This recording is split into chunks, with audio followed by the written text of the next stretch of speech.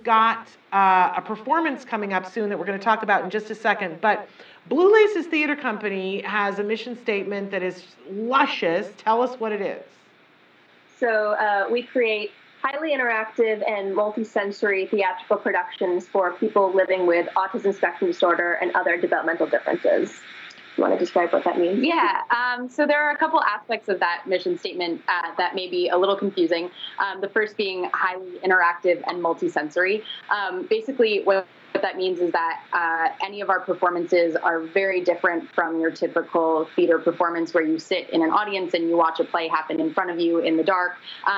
We like to make sure that our audiences can participate in what we're doing.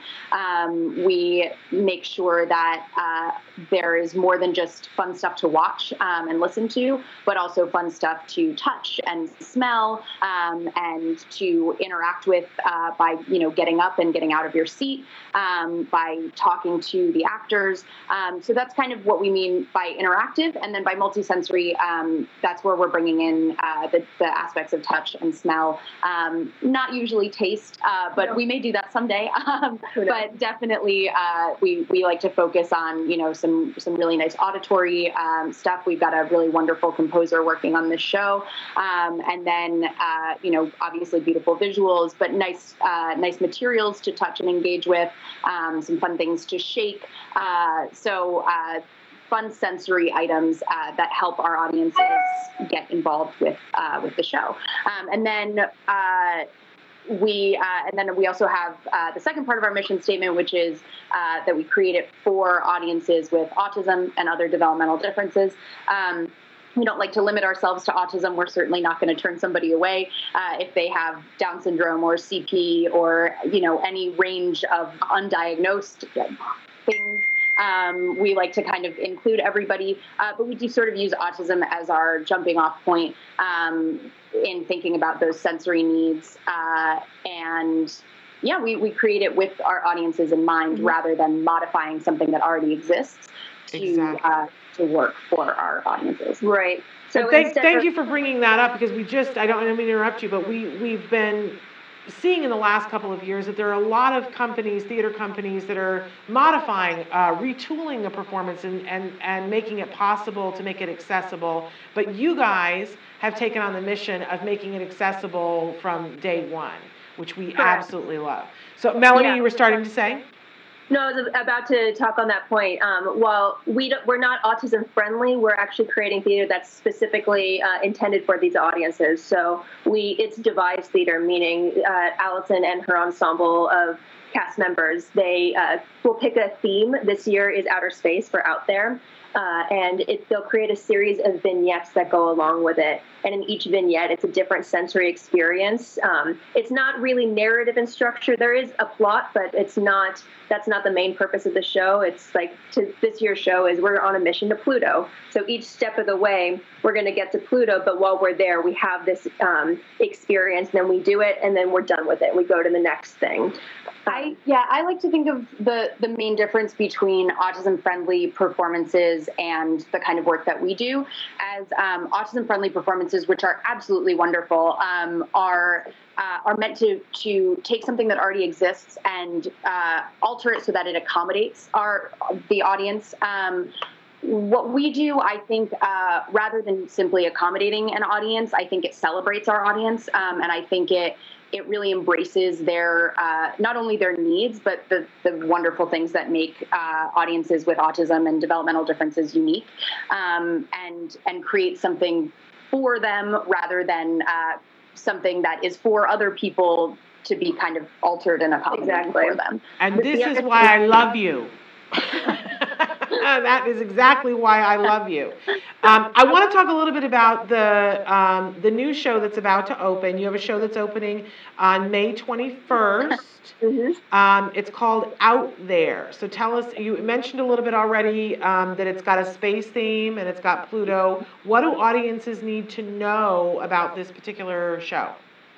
Well, most of what audiences need to know is actually going to be on our social story, which should be up on our website probably later today, if not tomorrow. We just finished it this morning. If you check out our website, it's bluelacestc.com. You'll be able to find our social story there, which has a really nice visual aspect of what to expect. But to tell you a little bit more, out there is it's a journey to Pluto, as Melanie said. Right at the beginning of the show, we meet a character named Karen and her pet Comet, which is a big, fuzzy, lovely comet puppet with a very long, sparkly tail. And they are looking for their home, Pluto, which got lost in outer space.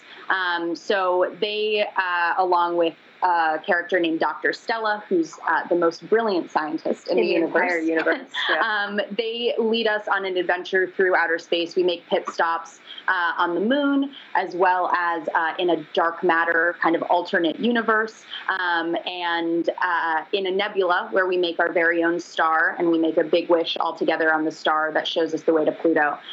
We experience some meteor showers, so we sit under an umbrella, and we experience some scented mist from the meteor shower, as well as lots of bubbles and space dust that falls from the sky. All kinds of fun things to touch and smell in that moment, and then that kind of reveals to us the beautiful space garden on Pluto, which we get to explore and wander around and pick some space flowers. So it's, like I said, it's very interactive. Just a lovely journey to Pluto, where we meet some new friends along the way, and a lot of fun. You mentioned that it's not the typical come in and sit in a dark theater and experience that, but there's an extra added element to it that people should understand, that they're going to get an adventure guide. Yes. Yeah. I've been waiting to talk about our adventure guides.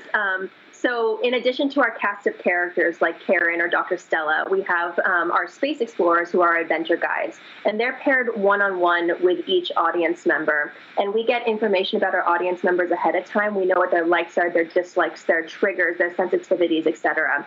And their adventure guide will know all of that. So we can actually tailor the show specifically to their needs and to help them experience the show in the best way possible.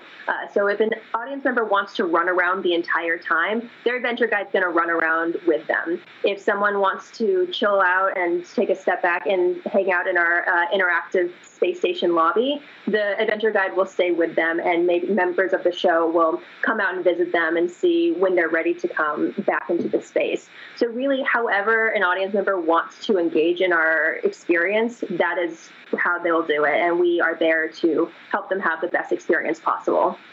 I just love this, you guys. I have to say, I think you're brilliant. I think this is perfect. Where can people get tickets, and talk a little bit about the pay what you can? Sure. So our model is, we didn't think it was right to make something so artistically accessible if it's not economically accessible. So it costs roughly four times more expensive to raise a child with developmental differences than a neurotypical child. So we didn't want to create this amazing program and be like, sorry, you can't afford it, you can't come. So it's a pay what you can system. If that means nothing, great. If you want to make a donation to us, you're more than welcome, but anyone is free to experience our production for free. Tickets, you can go to our website, www.bluelacestc.com, or you can email us at ticketing@bluelacestc.com for more information, and someone from our team will get in touch with you, and you can fill out the form to reserve your spot.